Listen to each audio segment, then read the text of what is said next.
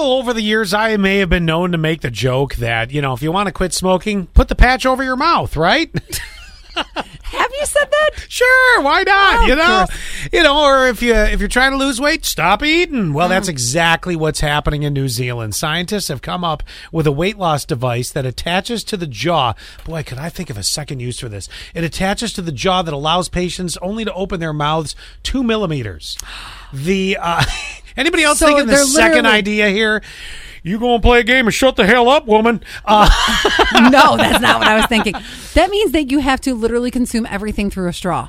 Pretty much, yeah. You know what? I'm afraid that one day I am going to be that person. I'm going to be that elderly person that has to consume everything through a straw. Oh, don't worry. I'll kill you with a pillow in your nursing home. Thank you. That is what I need. This is all. I'm kidding.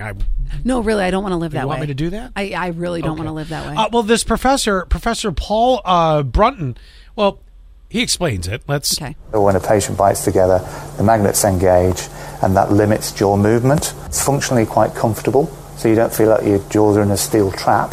The device was worn by 7 patients who lost on average about 6 kilograms over the 2-week period, which equates to about 5% of their body weight.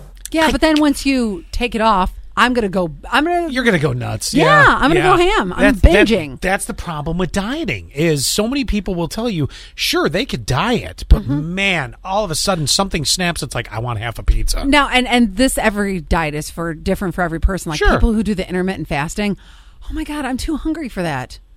I can't do it. I can't take the anger that comes out of you. I know, and I'm a hangry person. Speaking of eating, did you see the wedding RSVP card that's going viral? No. Because there's 3 choices for entrees. Let me read them as follows. Beef, yeah, okay, pork, yeah, or child 12 and under. So we're eating children for dinner.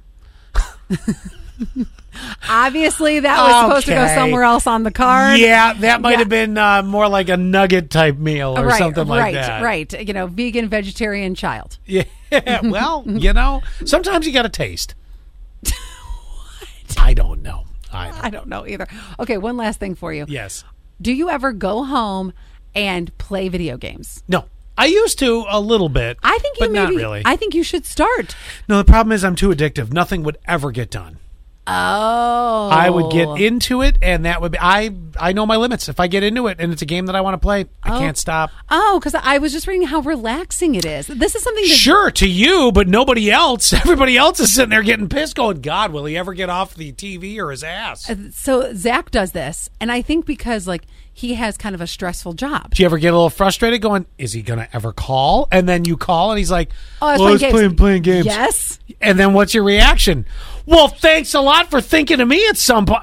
This never ends well. Part of me likes sometimes that we don't live together, because if I go to his house and he has dishes that are piled up or whatever, I'm like, how long were you playing your video games? Oh, God. Maybe you two should stay apart, living apart. It really works for us. Yeah.